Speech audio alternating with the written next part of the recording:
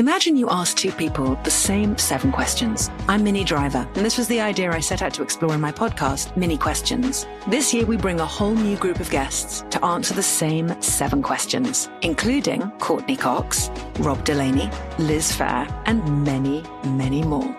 Join me on Season 3 of Mini Questions on the iHeartRadio app, Apple Podcasts, or wherever you get your favorite podcasts. 7 questions, limitless answers. Hi there, I'm Bob Pittman, Chairman and CEO of iHeartMedia. Welcome to Math and Magic, Stories from the Frontiers of Marketing. This week I'm talking to acclaimed musician and entrepreneur, Pitbull. I think that education is the real revolution, because as much as we speak about all the problems that there is in society and the world today, my mother's always told me, son, don't worry, the world's always been coming to an end. Don't let it scare you out of living. Listen to Math and Magic on our very own iHeartRadio app, Apple Podcast, or wherever you get your podcasts. Listen to the highly anticipated 100th episode of Tank and Jay Valentine's R&B Money Podcast with artist Chris Brown. Even working with you, from Carrie Hilson, Adonis, back in the day, I was 15, 14 doing that album. So like I said, I was in school okay, this is how you do it. This is how you make a song. There's a verse, a pre-chorus, and then a hook. I didn't know none of that. You learned that over a summer, bro. That's what it felt like. That's what it felt like. Listen to R&B Money on the Black Effect Podcast Network, iHeartRadio app, or wherever you get your podcasts. This is the story of how a group of people brought music back to Afghanistan by creating their own version of American Idol. The joy they brought to the nation. You're free completely. No one is there to destroy you. The danger they endured. They said my head should be cut off.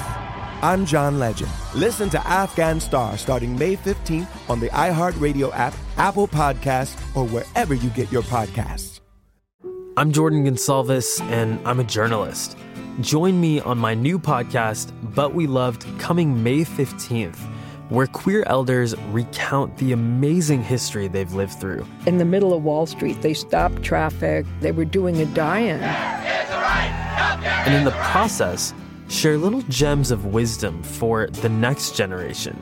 The key is to understanding yourself, learning to love and embrace yourself.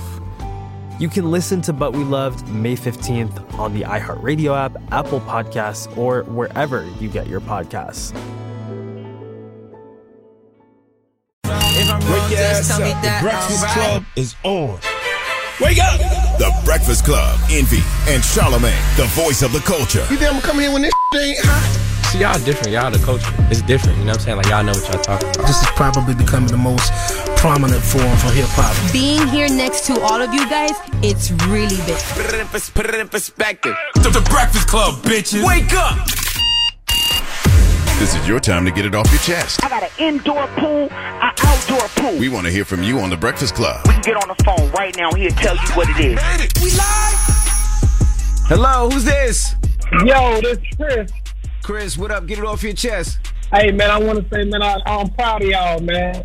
DJ Envy, Charlamagne, I've been reading your book. My girl got me a book, man. I've been checking that out, and it's been real helpful for me, man. I just like what y'all got going on. Thank you, King. Which book you got you? Black Privilege or Shook One?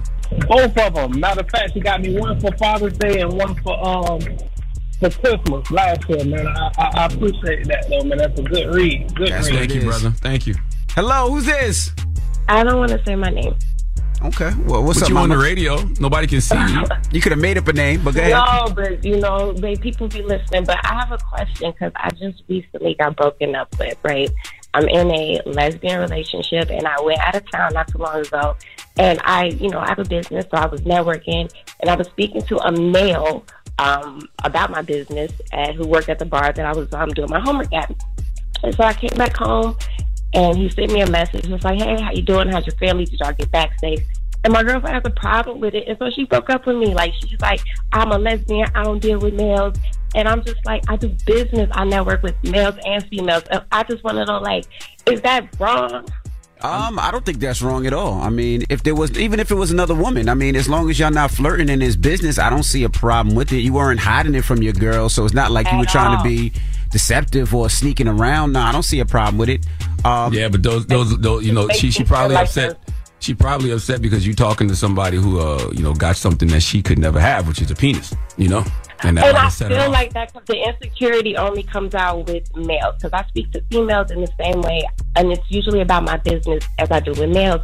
But it's just with males, she always has a problem, and I'm like, it makes me feel like, okay, you're like immaturely dating. You don't know how to date. But I'm like, I don't know. Like, can Gia have friends? Does Charlamagne let his wife have,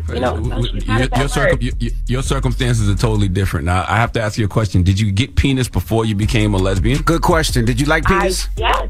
That's and what she it knows is. That. Well, that might be the problem. She might think you going back to penis. She don't want you to relapse. But what does that have to do with me? That's her insecurity. Like, is that something that I'm supposed to adjust? It is. But I will say this. I will say try to have a conversation and bring her in on part of the conversation. You asked if my wife has male friends. We have friends. She doesn't have friends that I don't know about. She doesn't have friends that she speaks to that I don't know. We all have friends, just like I have female friends, but my wife knows them.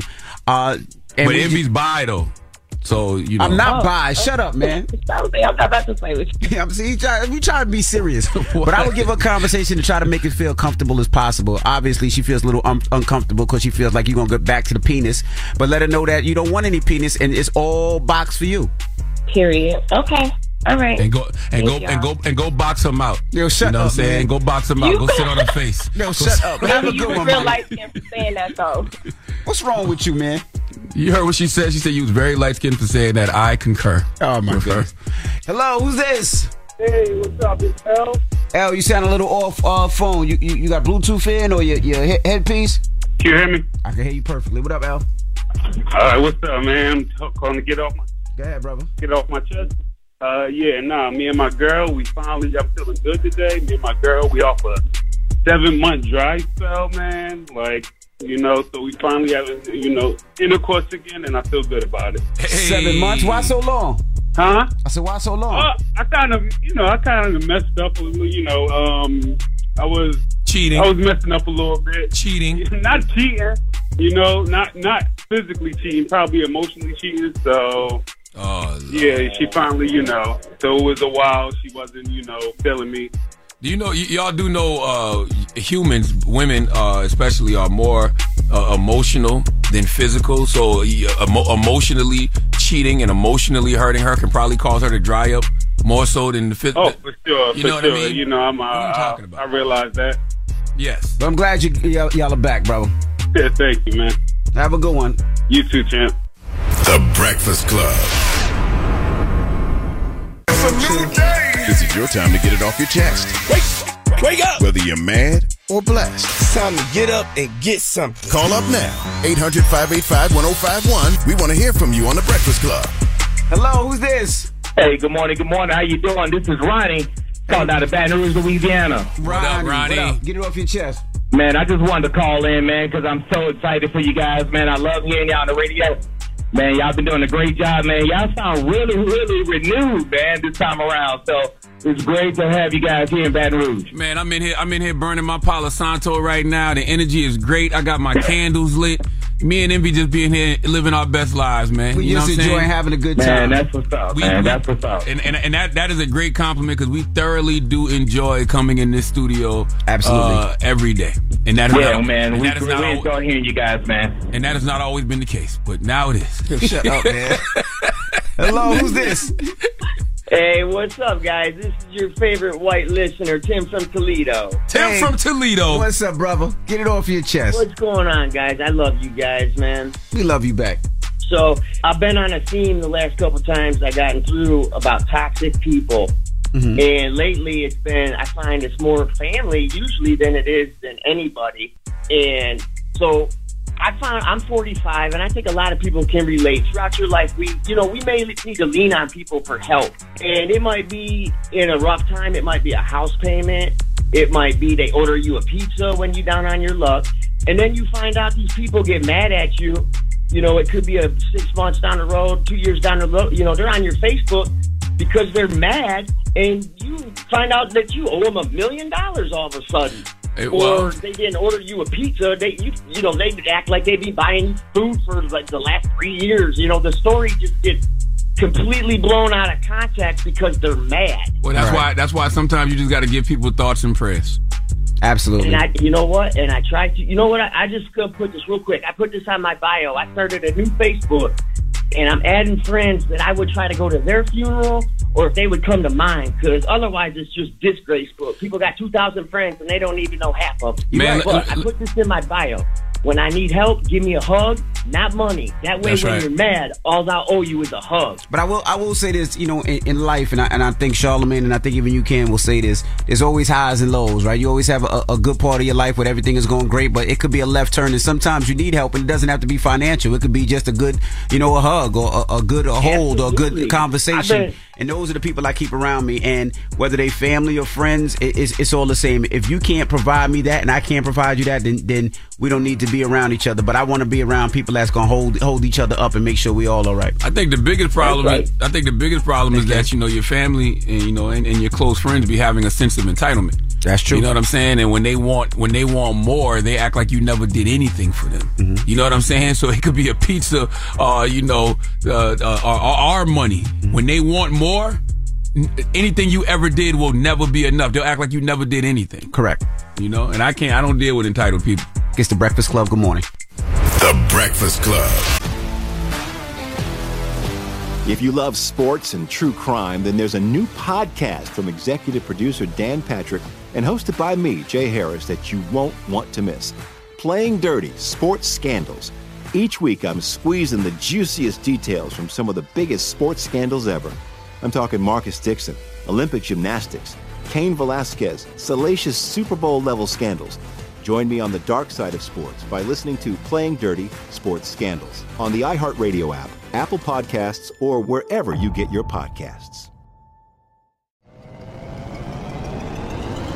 Hello, acclaimed comics writer and notorious Scott Summers hater, Rosie Knight. Well, hello, Emmy-winning podcaster and totally unbiased Targaryen royal supporter, Jason Concepcion. Rosie, somehow the X-Ray Vision podcast has returned. It feels so good. It does. And like always, we'll be here every week covering the wide world of TV, movies, comics, and geek culture. That's right. We'll be talking about Batman, heroes of that stature, and of course, we'll be inviting our friends in the industry to come geek out with us and share stories. We'll hear from TV writers, from actors, comics creators, pop culture critics, and more. Nothing is off the table because geek culture is pop culture, and we can't wait to share our love of it all with you every single week. Listen to X-Ray Vision on the iHeartRadio app, Apple Podcasts, or wherever you get your podcasts. This is Neil Strauss, host of the Tenderfoot TV true crime podcast, To Live and Die in LA. I'm here to tell you about the new podcast I've been undercover investigating for the last year and a half. It's called To Die For. Here's a clip. All these girls were sent out into the world and they were told, try to meet important men, try to attach yourself to important men. The voice you're hearing is a Russian model agent telling me about spies sent out to seduce men with political power. The war in Ukraine is also being fought by all these girls that are all over important cities. For the first time, a military-trained seduction spy reveals how the Russian government turned sex and love into a deadly weapon. If you want to kill your target, it's easy. You just seduce him, take him somewhere, start having sex, and then he's very vulnerable, so you can kill him easily. To Die For is available now. Listen for free on the iHeartRadio app, Apple Podcasts, or wherever you get your podcasts.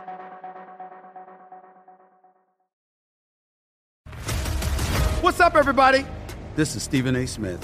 When I'm not at my day job, First Take, you can find me in my studio hosting the Stephen A. Smith Show podcast.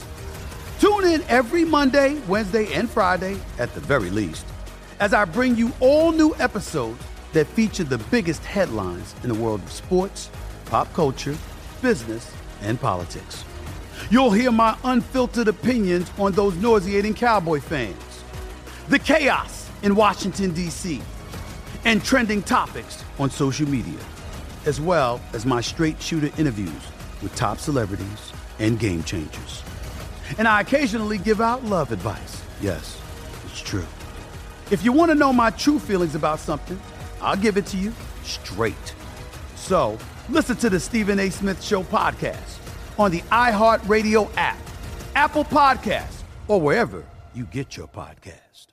Oh, hi, I'm Rachel Zoe, and I'm back for another season of my podcast, Climbing in Heels. You might know me from the Rachel Zoe Project, or perhaps from my work as a celebrity stylist. And guess what? I'm still just as fully obsessed with all things fashion, beauty, and business. My podcast, Climbing in Heels, is all about celebrating the stories of extraordinary women, and this season, we're taking things up a notch. I'll be talking to some incredible women across so many industries, from models and beauty industry stars to doctors, entrepreneurs, and TV personalities. Climbing in Heels is here to bring you a weekly dose of glamour, inspiration, and fun. Every week, listeners will be able to ask me any questions. I'm answering it all. My life is absolutely crazy with so much going on, and I'm so beyond excited to bring you along for the ride. Whether we're talking red carpet looks, current trends, or products I'm obsessed with, I'm here to be your fashion fairy godmother. Listen to Climbing in Heels every Friday on the iHeartRadio app, Apple Podcasts, or wherever you get your podcasts.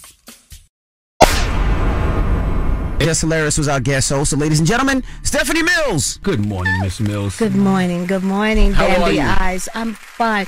Don't you think he has Bambi beautiful eyes? Hold on, let me see.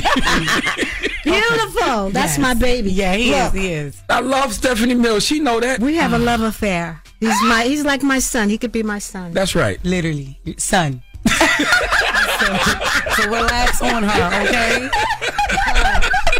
Hey, you got a lot going on, Miss Mills. You got the PBS special. I have a lot going Black on. Broadway. You Black got Broadway. the movie Pride. The movie Pride. Executive produced T.D. Jakes Bishop T.D. Jakes. and Derek Williams. Mhm. And they just offered me the part. Derek called me and said, "Do you want to do this role?" And sent me the script, and I said, "Yes." And you torn? I'm touring. Wow. And I'm getting ready. There's a possibility I'm getting ready to come back to Broadway to do my own show. What? Based on your life? Or? No, not. I don't want to do anything based on my life, but just songs and where I've come from and all of that. Wow. Wow. How are you managing everything that you're doing at the moment? I have a great manager. I call Amp Yum Yum Salute because to he's Amp. just he's a yummy manager. You know how when you find somebody that just you can trust and believes in you. Yeah, Absolutely. You're so pretty. Thank you so much. So, how does it feel to still be so legendary like 40 years later? Like, Relevant. You like relevant, Yeah. but relevant ain't even the word. It's like just still like you. It's people still walking around singing your songs. He can't sing, but he was literally walking around still like just singing your songs, singing your songs before you even said, "Yeah, I'll come up there with y'all." He was still walking around singing. Like how does that feel? It's a blessing. I feel really blessed because I didn't have the machinery behind me. Okay. You know what I'm saying? So for me to still be here doing it, and I'm doing it on my own terms because I kind of backed away from the industry because it became too much. For me to still do it and then find someone like Amp who believed in me and allows me to be who I am. Yeah. Because, you know, in this business, they try to change you to meet a certain criteria. And I never fit into that criteria and didn't want to. And I love that. I love that. And so for the Rolling Stones magazine, Greatest 200 singers of all time. yeah, the greatest 200 singers of all time. How do you feel being left out of that? I don't feel anything. I don't pay any attention to that. That's somebody behind a desk who doesn't really know what they're talking And about. that's right. How could you leave Celine Dion off? Word. How could you? She's a great, how could you? Yeah. So I don't pay attention to that. I don't pay attention to awards and all that, even though I have awards of everything that of musically.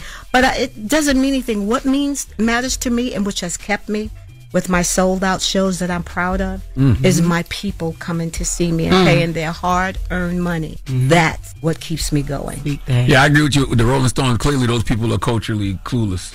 You know what I mean? If they're leaving people like you, Celine Dion, off But the see, list. I was never played on VH1 or MTV. None of my videos, because they always said I was too urban. And I only had a pop record with Never Knew Love. That's the only one they allowed to cross over. I wonder, you said something earlier, you said that you never had the machine behind you, and it's interesting because you can see how that might still impact you now when it comes to these lists. Right, Yeah. exactly. When you think about it, like back in the day when MTV, I Want My MTV, and they didn't want to play Michael. That's you know, right. it was the president of the company that said, if you don't play him, I'm going to expose that you're racist. And I don't think really anything has changed. I think you have to have, and back then I didn't have that kind of person that would go on the front line for me. Right. But Michael did, and I'm glad he did, because just imagine you not hearing Thriller the way it was, or being exposed to all those wonderful videos that he did. That's right. And they didn't acknowledge his 40th anniversary of Thriller or anything at the Grammys or American Music Awards. How did they pick and choose who got the machine back then, though?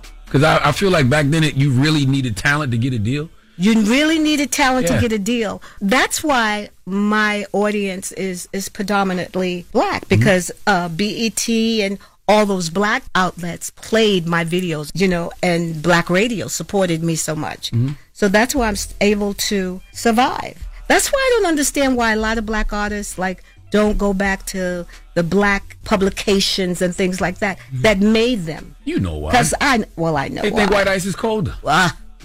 Always. Why? I have no idea. I don't understand that. I never understand why they think vanilla ice cream is colder than chocolate. I think it's because they want that mass look. You know what I mean? But you can have that. Let me tell you something. I went to, what's the girls group? They came to Charlotte and they sold out the arena. There was nothing there but black people. Oh, girl, Escape. Escape. Yes. Yeah. So what's wrong with the black dollar? I definitely get what you're saying. My generation, they also feel like, because I don't, although I'm a part of them, they feel that's some type of advanced validation when you get, they call it the crossover. Right. It's like, you know, and people, I did a show for Fox, sitcom on Fox. Rel.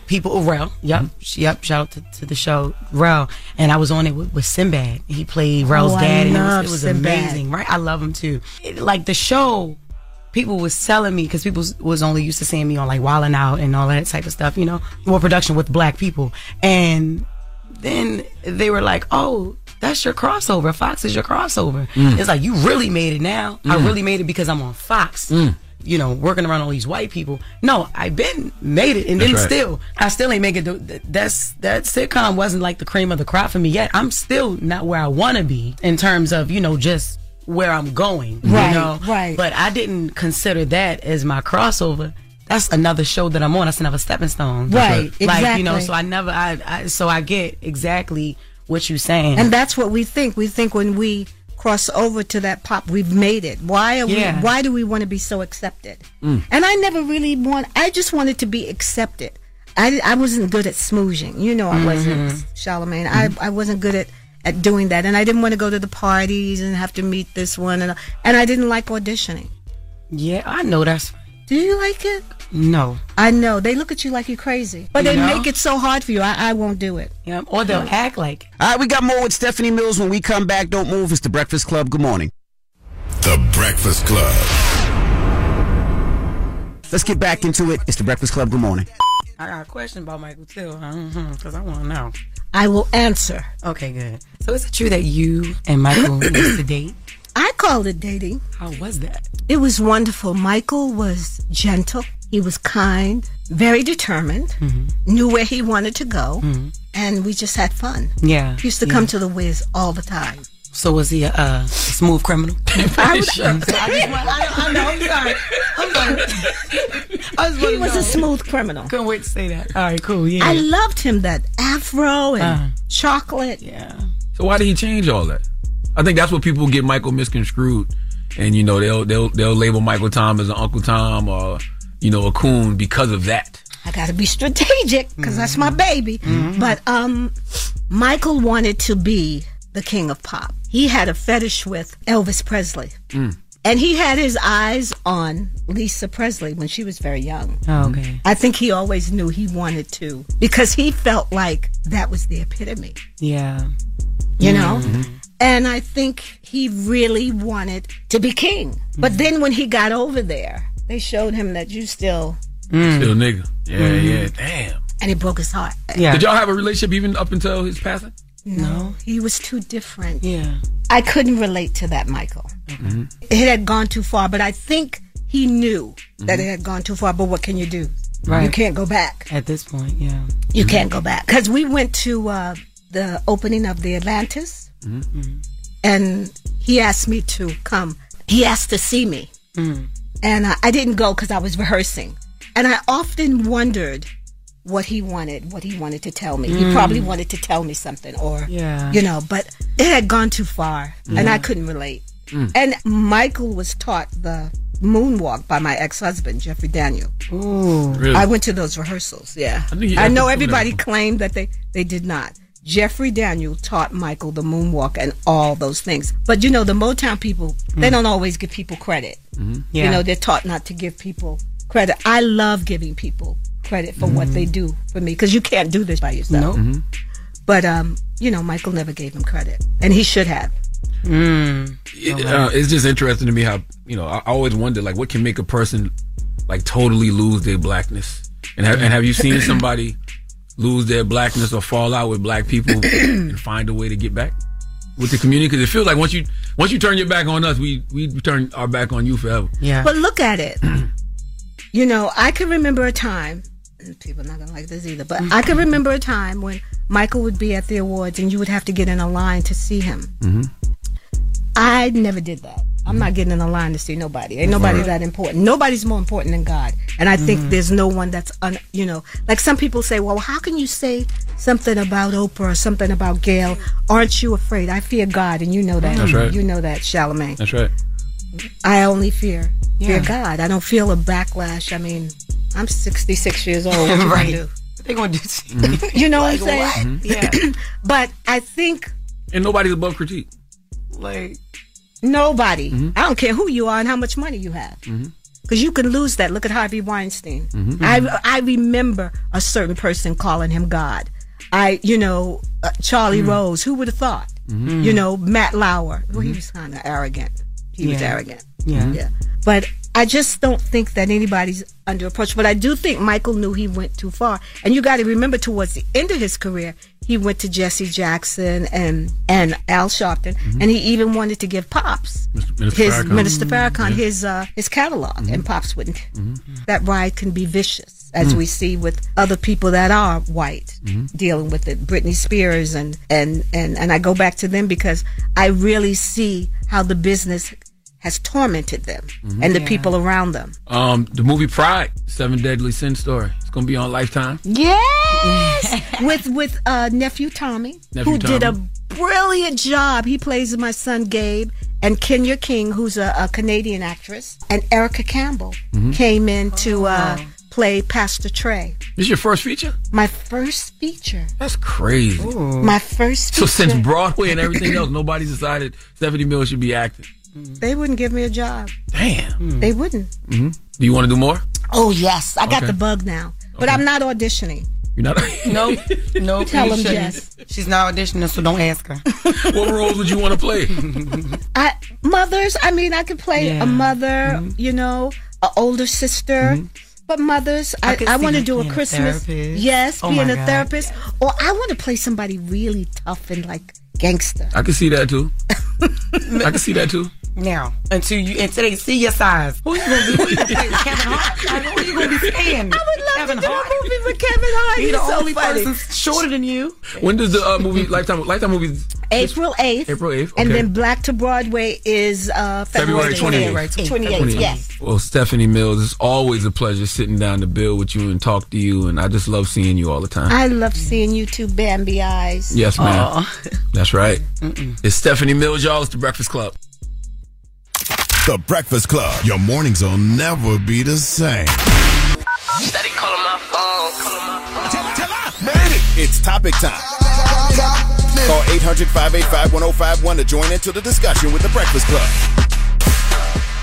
Morning, everybody. It's DJ Envy, Charlamagne the Guy. We are The Breakfast Club. We got our guest co-host, Jess Hilarious, here. What's good? And if you're just joining us, we were talking about Jess and her baby daddy, Rome, and their relationship. A lot of people called up this morning. Actually, 2 people called up and said they had bad relations with their baby daddy. Said they don't help out, they don't pay any money, and it's just not good. And I've never seen a co-parenting relationship the way Jess and Rome have. Like, they got the coolest co-parenting relationship. They got a show that they do on YouTube. What's the name of the show? YouTube is called Co-Parenting Therapy. We are in the second season, but the first season is just as good as the second one. The second one, we're sitting down with couples trying to help them create healthy boundaries and healthy environments for their kids so they can co-parent. Now, the only thing I found odd about their relationship is that Rome. Is Rome on the phone? Yeah, Rome's on the phone. Rome, good morning. Rome.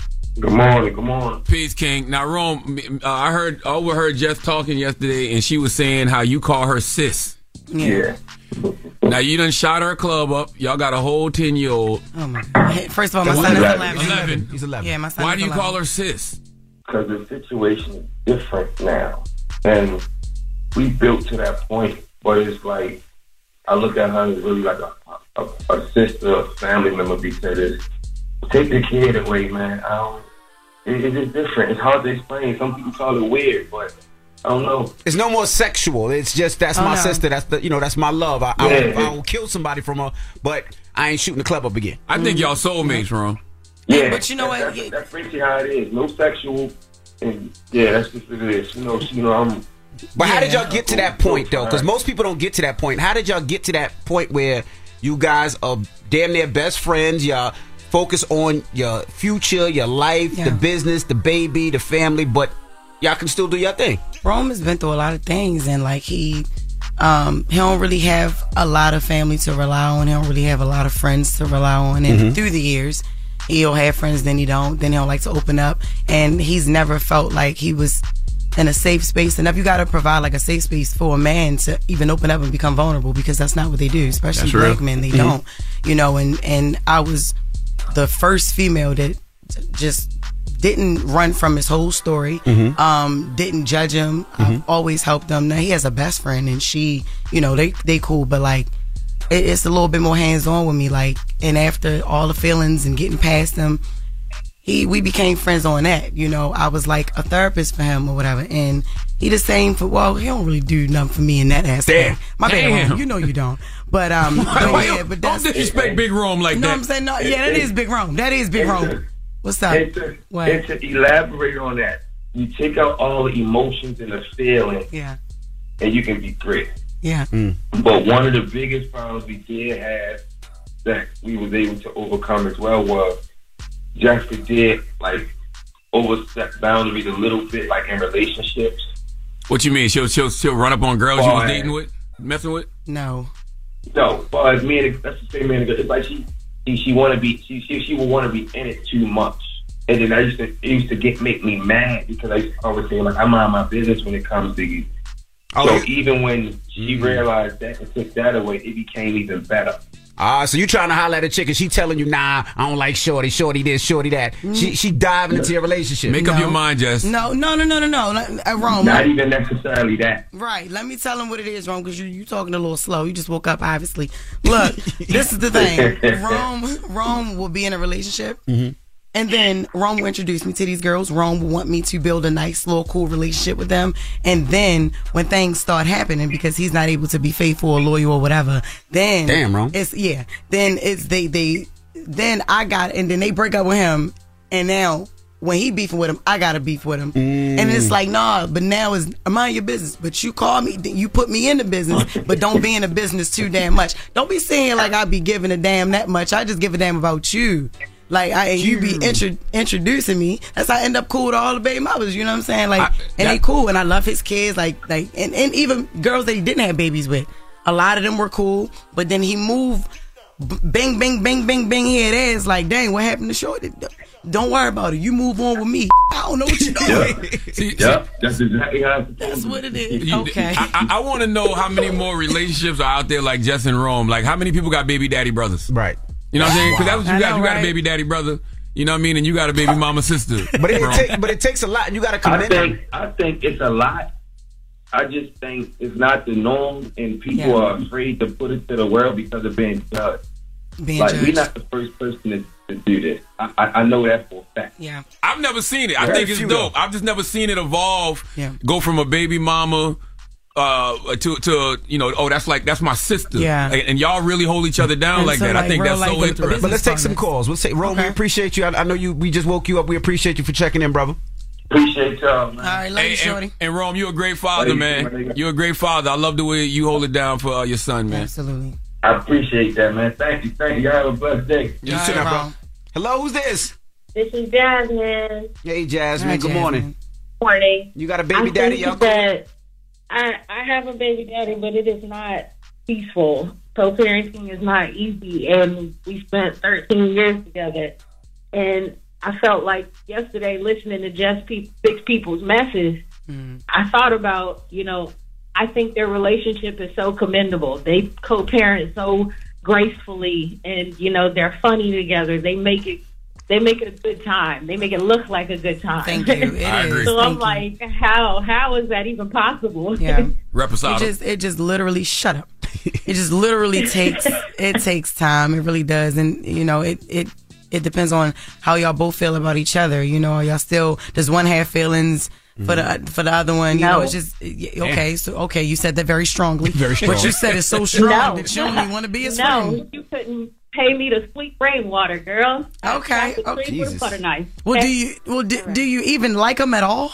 No. Okay, so you don't even want to be. So the friend is not going to work then if you don't even like him at all. But because I know the bigger picture is my children, so I know how to put my bygones to the side. Right, but it's just like he don't think. Right. Okay. All right. But are you still hurt about anything? Is that what's stopping? Well, I will say this: I am very betrayed. Okay. I was very betrayed from the beginning, so that is hard for me to let go. Definitely. Okay. So she's still hurt. I don't think you could be friends unless you let that go, because you'll always have that over your relationship, even if y'all just become friends. So I think that's where it has to go. You have to let that go. Envy know about having a baby daddy. It was a lot of things. What the hell? You my only baby daddy. What you talking about? What's going on here? Hold on. All right. I'm sorry. She wants Jess to fix the mess. Yes. Stay out of women's business. I need Jess to fix the mess. Oh my God. I need her to. There's no I want. I need her to. But that's what it literally takes, though. You just have to get past your hurt, because a lot of things Rome did to me, I had to let go. I didn't just put him to the side. It's a big difference between putting it to the side and really getting past it. It was things, man. He had ran into a lump sum of money. I was broke, lights off, everything. Me and my son. And we had candles. I had a car. I had to go in the car to get air, all of that. And he knew all of this, but I couldn't hold that over his head. I didn't have time to hate him because he was so young, never had no money. So when he got it, he just did whatever he wanted to do with it. You feel me? And he was young. 20. Oh, he never tossed y'all nothing? Nah, he never. Nope. Never tossed me anything. So how do you? I thought this was gonna be a good story. I thought he came up with some money and then helped you out. Oh no, hell no. To this day, no. So how do you stay from being disgruntled? Damn. How did you not get? I didn't have time to hate him. Yo, listen, I was trying to figure out the next scam, the next way to get some money, the way to get my lights on. Yeah. Like he ain't never had no bread like that. And so when he came into it, he just he. With you and I know that. From what I'm getting from your situation and hearing these calls is you never stopped liking him as a person, as a friend. You know what I mean? These people grew to hate their baby daddies. Yeah. I think once you grow to hate your baby daddy, it's hard to come back from that. Yeah. I never hated him. What's the moral of the story? I guess Jess drunk. She don't know. What? Yo, I'm not drunk no more. Stop being drunk at 4:00 this morning. Look, the moral of the story, I don't really know what the moral of the story is. It ain't no story. It's just, you have to learn how to move forward amicably. Yeah, I'm still drunk. All right. Yeah, you have to learn how to move forward. You got to learn how to move forward amicably. Yes. With the other parent. Yo, you got to take all them feelings out of there. If y'all want to be like me and Rome, you got to take out all those feelings. And you can't hold on to hurt. Like Charlamagne said. Now, I never got to the point where I wanted to hate him. Yo, I was going to hate him. My life's still going to be off. I ain't got time for that. That's right. And I never stopped him from saying his son, not ever. Look, please come get him, but bring him back. You know what I mean? Like, never. It's never been no malicious intent, no nothing. I never took him downtown. And I should have. I felt like I should have back then, like now. But I just didn't want to do that. I was like that girl who called up earlier. It was going to be a struggle for him, too. So. I feel like it was rooted in respect. And so it grew into what it is now. I feel like a lot of these relationships aren't rooted in respect. Nah. You know what I mean? Nope. All right. That's good. Salute to everybody out there with a baby daddy brother and a baby mama sister. People that figured it out. Because I love my Romeo. I love my, that's bro. That's your soulmate, but you keep homie. Playing. That ain't the soulmate. That's your soulmate. Well, your soulmate ain't got to be somebody that you with. You can have a best friend as a soulmate. You can have, I'm telling you, it's just soul. It ain't got nothing to do with intimacy. The Breakfast Club. If you love sports and true crime, then there's a new podcast from executive producer Dan Patrick and hosted by me, Jay Harris, that you won't want to miss. Playing Dirty: Sports Scandals. Each week, I'm squeezing the juiciest details from some of the biggest sports scandals ever. I'm talking Marcus Dixon, Olympic gymnastics, Cain Velasquez, salacious Super Bowl-level scandals. Join me on the dark side of sports by listening to Playing Dirty: Sports Scandals on the iHeartRadio app, Apple Podcasts, or wherever you get your podcasts.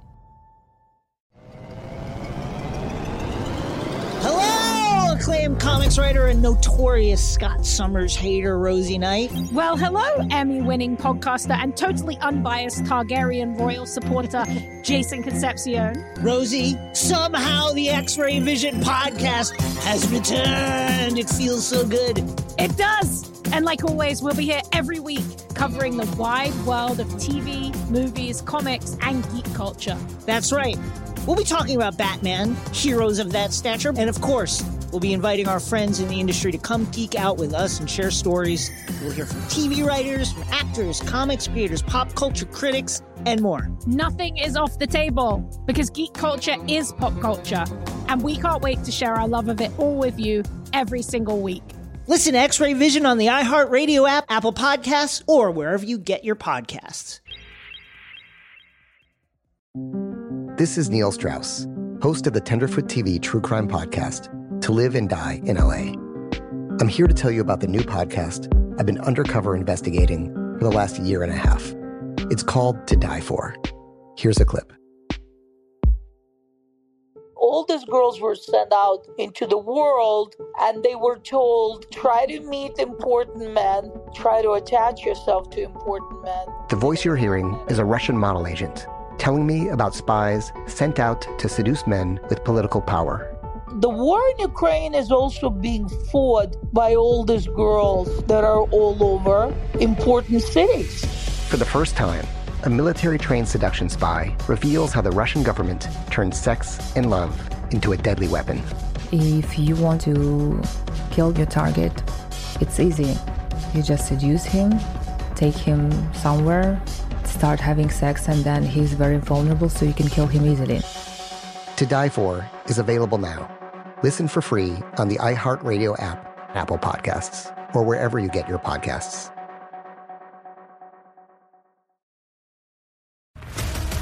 What's up, everybody? This is Stephen A. Smith. When I'm not at my day job, First Take, you can find me in my studio hosting the Stephen A. Smith Show podcast. Tune in every Monday, Wednesday, and Friday, at the very least, as I bring you all new episodes that feature the biggest headlines in the world of sports, pop culture, business, and politics. You'll hear my unfiltered opinions on those nauseating Cowboy fans, the chaos in Washington, D.C., and trending topics on social media, as well as my straight shooter interviews with top celebrities and game changers. And I occasionally give out love advice. Yes, it's true. If you want to know my true feelings about something, I'll give it to you straight.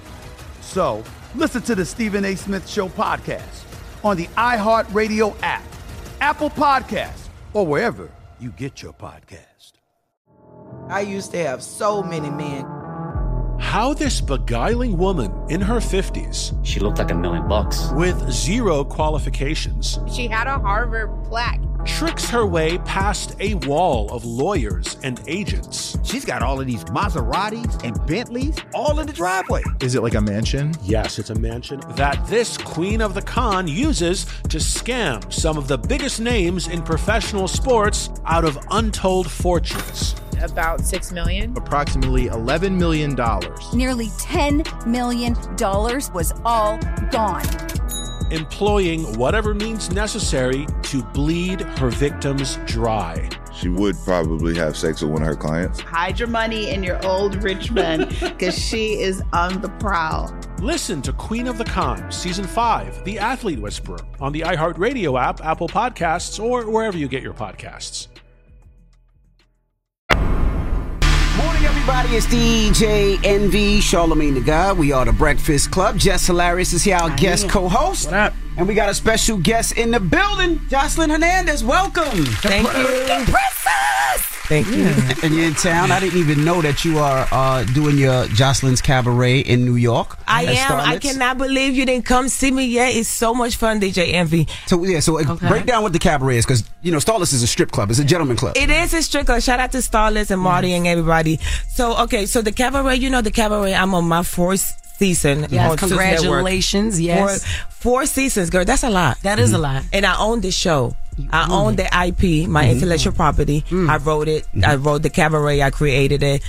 I produced it. I do everything about it. I act in it. So basically, it's like a group of ladies. They compete to be inside of my cabaret. Actually, last performance, which was Saturday, I had 12 ladies dance with me on stage. You know, some of them put themselves on fire, shoes on fire. Christ. They skate on stage. So it's like a whole show that this girl's actually moving to the house. They compete. It's like Tyra Banks with her show, with the modeling show, except that they're dancing. They're not modeling. You know? Wait, they set themselves on fire on the pole? On the pole, they shoes, they kitty cat, everything be on fire.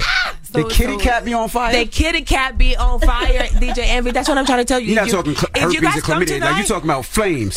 Yes, no, not that type of messed up fire. I'm talking about like fun fire, like you know, like a real show, Yeah. Definitely this season the ladies stepped their game up because season 1, season 2, season 3 of the cabaret, it was great, and you know we built to it. You know, the first season I was trying to get the ladies to understand my vision. I want to do a cabaret with my music, and I want some dancers. And since I'm a musician, I want to do it on TV. I want the girls to dance. I want to make it make sense. I want to make it make one. Some of the girls didn't believe. Season 2, we did it. One of them won $10,000 with Perform in Atlanta. We did the whole choreography to one of my songs. So that was great. Season 3, I went on tour to 12 different cities. It was a lot. It was quick. It was fast. So we really didn't have an actual show. But the people loved it. You know, they seen the girls getting on stage doing their thing, doing the pose.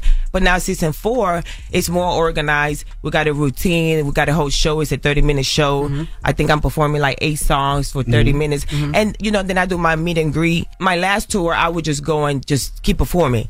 But now I have to, like, you know, I have to preserve myself. I have to film. And I'm actually also filming season 4 of the cabaret. That will be airing next month on Sue's Network. You think people don't take you serious because of the Love and Hip Hop, because of the College Hill, because of the cabaret? Like, they don't take you as serious as you feel like they should? I feel like they take me super serious. I always have sell-out shows. I have my fans that are personally fans of Joseline, that if you go on my Instagram or my Twitter or any of the hashtags of the cabaret, they say my songs word for word.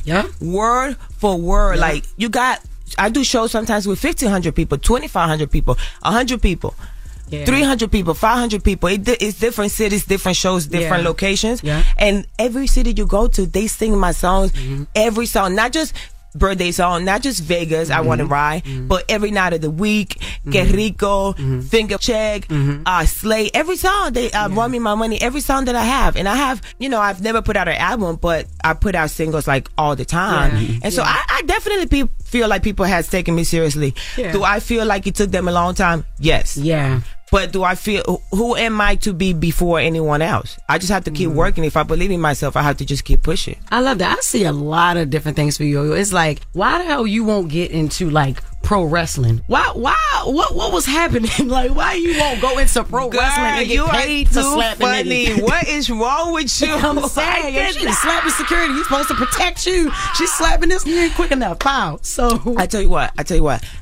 I'm not really, you know, I just got out of jail. Yes. You know, I just got out of jail. Yes, ma'am. So it's really not too much that I could talk on that. But I will, you know, because I was gone, girl. I was in Lauderdale, Broward County. I was cold, came out with a cough and everything. Girl, I thought I was going to die. Damn, they left me here for 2 days, and I'm sitting up here sick as a dog. Why me? Why me? So I can't really speak too much on that. But what I can say is that I'm gonna always protect. Yes. How do you say it again? Protect. Yes. Me. Right? Always. And if you see me out here in the streets, when you know, you two and in the world, America, whoever knows me know where I come from and what I've done and how I've changed, you know, I'm just making sure that I'm straight and no one hurts me. You know, so you know the media only show you one thing. It looks like a whole lot of chaos, but you might not know what happened prior to that chaos, like 5 seconds before or 10 seconds before. You just see like the rah-rah, and because it's me, it's always so much bigger than what it actually is. Yeah, and that's another big point too. So it's like, even to keep going back to it, you know, Love and Hip Hop, they had you. I know that it was a lot of tension with you and Mona, because it's like she always wanted to portray you in that light. You know what I'm saying? Do you ever feel any way about that? Like how you would beef with Mona about it, and then you go over and Lil Lamel, he got you, you know, looking the same way when you're so many other things and just fighter. Well, I say this. I would say this. Shout out to Mona and shout out to Lemmy. Yeah. They both gave me amazing opportunities. And I will also say I'm a grown person, right? The way I run my cabaret, as far as like being on Zeus Network, because when I did Love and Hip Hop, I was like, I was younger, I was wild, I was out there. So it's only but so much that a network could do for yourself to help you or break you. You still have to accept responsibilities as a human being, as for yourself. So with that was what it was, right? And if it wasn't for Love and Hip Hop, let's just be real, I would not be here with the cabaret. And then with the cabaret, like, listen, that's just how I run my show. You know what I'm saying? Like, I run my to do what I tell them to do. If you can't, you can't be in the cabaret. When you see me on Zeus, will let me on the cabaret, I just think that you see so much more of me running a business instead of seeing like the personal Joseline. Like the personal Joseline is different than the Joseline that's actually running a business. So I might look like I'm rah-rah or like I'm being put in this one life, but you got to remember, you're only seeing like really just 20-30% of my life. Right. Because even though I got cameras out for 46 weeks, like I do right now, filming Joseline's Cabaret Season 4, it's still not every single day. You don't see when I'm crying. You don't see when I'm taking care of my daughter. You don't see when I'm, working out, doing yoga every day. I've been in New York and I've been doing yoga every day with my husband. But I was going to say, but the fact that it's your show, you can display what you want to display now. Right. Like, you can put that out there. You just ain't got to put the cabaret part. You could put that out too. And I was going to ask, you shouted out, Mona Scott. I know one time you was saying some that you and Mona going back and forth, but the fact that y'all shouted her out, have y'all spoke? Have y'all squashed that beef at that time, or you just let it go? You know what? I haven't talked to her, but it's just like you come to a place where you grow up. I don't got to keep being mad at Mona or being mad at anybody for nothing. Like, well, how does that help me? Right. How does that give me any blessing? Right. How does that make God open the door for me to keep opening up my third eye so I can keep pursuing my dreams and my career? How could I help young ladies in the world? That ain't gonna, my biggest goal to be in life, I grew up in I always say this, I grew up in Puerto Rico. I grew up in Carolina, in Las Esmeraldas, en el caserío. I grew up in the ghetto, in the hood, in the trenches. And I used to be running around without no shoes and have heroin needles on my feet. Yeah. I had to come home. My mom had to pull him out. My dad used to be a crack and a heroin addict. So I come from nothing, right? My dad died when I was very young. And for me, my most important thing is to showcase to the little girls that they could do it. If I did it, you could do it too. Like, that's always going to be my end goal. Yeah, for sure. Because I have a daughter, and it's rooted deep in my heart. Yeah, I want to always be that voice of reasoning to the young girls, because they know I was a mess when I first came out. But look where I come from. Look what cards was given to me for me to play. So you got to remember, I come from a really low income family. When I tell you low income, I mean like food stamps low income. You feel me? Yeah. And so for me now, it's like all I want to do is really just do my job, do what I love to do. Right. Music, TV, help the little girls, take care of Bonnie, have another child with my husband. Yeah. Yes, I'm an artist. Yes, I do messed up things. Yes, I'm out there. You might see something. Oh, she crazy. I'm not crazy. I'm not going to ever do anything that truly in my heart don't feel like I need to do. And I'm going to take the consequences afterwards. All right, we got more with Joseline Hernandez. When we come back, don't move. It's The Breakfast Club. Good morning. Morning, everybody. It's DJ NV, Charlamagne the Guy. We are The Breakfast Club. We're still kicking it with Joseline Hernandez. Jess Hilarious is here. Charlamagne's out for a couple of days. Do you turn up for the cameras? And the reason I say that is absolutely. Absolutely. Why wouldn't I know reality TV? When people talk about Joseline, I'm like, I've been on flights with Joseline. And she's the coolest, calmest. How's your family? How's your wife doing? So then when I turn on the TV, I'm like, that's not the person I just flew with 3 hours. I'm like, that's not the same person. So you make it your business to entertain. Can I tell you something? You could ask my family. You can ask my best friend Melissa, which is my manager, and my husband Melissa. I am a trip. I wake up in the morning tripping. I'm tripping. I'm high off life. I'm recently clean. And when I say clean, listen, let me tell you something. I'm grown. I can do whatever I want. I got my stuff together. I ain't never been in the streets. Y'all ain't never heard that I owe nobody money. You ain't never heard that I'm broke. You ain't never heard that I ain't getting no money. You ain't never heard that I'm a junkie outside shooting up. No. Did I like to party? Absolutely. Still love to. But I know that I have to focus and I have to be as clean as I can to be the best that I can be, right? But you could ask this too. I don't have to have nothing in my system. I wake up with the bullshit just like a funny person. People always be like, you should be a comedian. No, I'm funny because I don't want to be a comedian. I'm funny because that's just who I am as a person. So like, I do turn up for the cameras. But Envy, I'm a funny ass no matter what. Like, I wake up funny. Yeah. I just like to have fun. I like to have fun. I think, and I'm very, and you got to remember when I'm working and filming, I have to be very strict. And the second I get not to be strict, I'm going to be funny. I'm going to be a bitch. I'm going to be cracking jokes, everything. Now, you said you're clean. Is it you're clean because you had your baby and you're like, I have to change? Or what's decided you like, you know what, I want to be clean? And what does clean mean? Well, you know, clean is not, you know, not doing what I want to. Yo. Not doing it 1, 2. I'm done. But not doing what I want to. Yeah. But did the baby make you want to say, you know what, I got to change? Or what was it that made? Was it a scare or was it like, no, you know no scare. No, I always being very cautious and I do everything very limited. Yeah. You know, because I'm cute as I want to stay that way. You know what I'm saying? So I'm like, I be like, you know, when I hang out with my bitches, you know, I'm more like a social party person. You know what I mean? And I don't hang out all the time. But I feel so much stronger and so much better. It's like I feel like I don't need the crutches anymore. To me, the way I think about it's like a crutch, and I just feel like I'm finally walking without them, and I don't need them, and I feel stronger, I feel smarter, I feel sharper. Look, I finished working last night at 2 a.m. I went to sleep, and I'm back up at 7 o'clock. I told my manager today, I said, I cannot believe I took a poop, I brushed my teeth, I drank some tea, I drank some water, I did some medicine, I did my hair and my makeup, and got here. I said, that is not Joseline Hernandez. That's a change. That's good. That's evolution. That's evolution. That's having your third eye open. That's making sure that you don't abuse any drugs. You don't abuse anything in your path that could potentially throw you off being the best you. Yeah. I wanted to ask, you know, after the Floyd fight, we spoke about your relationship with your husband, right? And I want to ask you about that. Because what we said was, and this is what I said on air, I said, you know, so I look at my wife as not only as my wife, my lover, she's my sister, she's my best friend. So if she swing, I'm swinging. And then when we get home, I got to find out if she was right or wrong. That's just how our relationship works. Right. But how is your relationship when it comes to those type of things? Because you are on TV and you are, you know, taped all the time and you are out and about. So how is that relationship with you and your man? Well, shout out to Ballistic. He is the man of my dreams. I love that man. Child, she did a daydream real quick. Yes, honey, I love that man. We know. But the relationship is this. I'm gonna tell you like this. If he swings on a man, I'm swinging. If I swing, he don't swing. It's just that he always there in the moment by me, making sure that don't nobody else, but the person that is involved is not doing nothing. Charlamagne say he just gonna hold the other girl, but no, never. Yeah, just hold it. He gonna be like, no, he'll be like, why the f is you here? Yeah. He gonna sit in the, why is you here? Yeah. Now you know Joseline don't want your ass here. You know, but my man is a very respectful man. He's been around all the ladies from the cabaret. He's a trusted man, and he's a real man. He will not swing on a lady, and he's never swung on no lady. If he looks at the heat of the moment where he might be screaming on there, holding, making sure that don't nobody else do anything to me, he gonna always do that as a man, because that's what a man's supposed to do.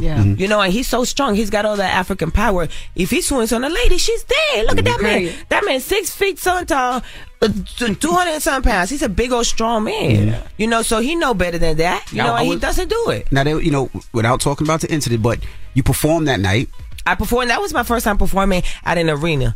Shout out to Lemmy for letting me do that, because I asked Lemmy Lemuel from the owner of Sus Network. He put the fight together, and I was like, "Oh my gosh, Lemmy, can I perform there?" And he was like, "Sure." I was like, "Yeah." How was that performance? Yeah, butterflies. Because you perform. I perform in my shows that people know my music and they come to see me and pay to see me. I never performed in a place where they go to see Floyd, and you gotta try to win them over. I got you. You feel me? Yeah. So that was my first time. So I was nervous, but we've been practicing because I'm also filming the cabaret here in New York. So we've been dancing every day, and it went really good. And then actually, the girls, I had just picked 4 dancers that I just met in New York to dance with me. So we learned that routine 24 hours prior. And you trusted them and not even. I mean, I gotta trust something. If I wanted to go well, and it went well. Look, look. Here's what I can say. When I did my first song, they were clapping. Right.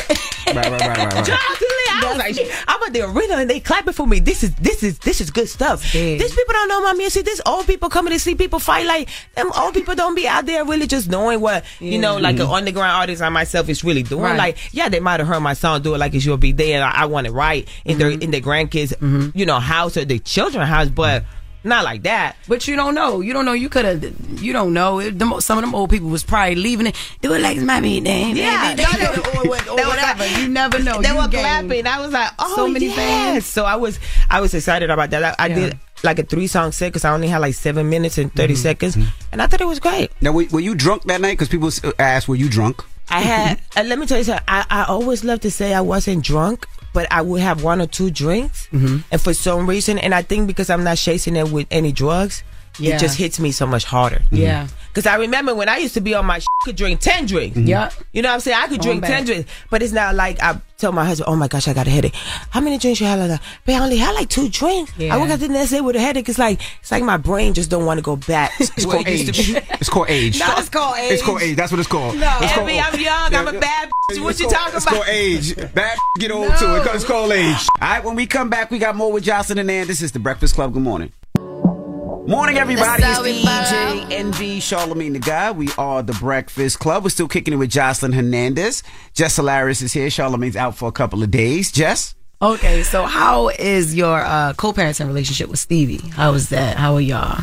I mean, you know, I don't really never talk to him. He talks to Bonnie on the phone, and you know, he sees her. I have primary custody of Bonnie. I have physical custody of Bonnie, and he's seen her life. He's, you know, he has the right to see her whenever he wants to. So I think it's pretty cool. Yeah. I think it's good, and you know, my husband being with Bonnie since she was 6 months, and he's been taking care of her. Because I met my husband when Bonnie was like 6 to 8 months. Yeah, it was. She was like a little toddler, like a little baby. Not even a toddler. She was a baby. Yeah, and so you know, she loves my husband, and you know, she has a great relationship with her dad. I'm sure she loves him too. So I mean, I think it's great. So she has 2 dads. I mean, I never put it that way. Because she does. I never put it that way. She has dad that stay all the time. Yeah. That's 2 dads. Yeah. Now, what made you do College Hill? did you want to go back to school? Was that one of your dreams? Like, I want to. Can I tell you something? Yes. Really? Yes. And I told my husband, I'm like, damn, I got the opportunity to go back to school. I never went. First of all, I didn't even finish high school, y'all. I'm very smart, though. I got ownership of all.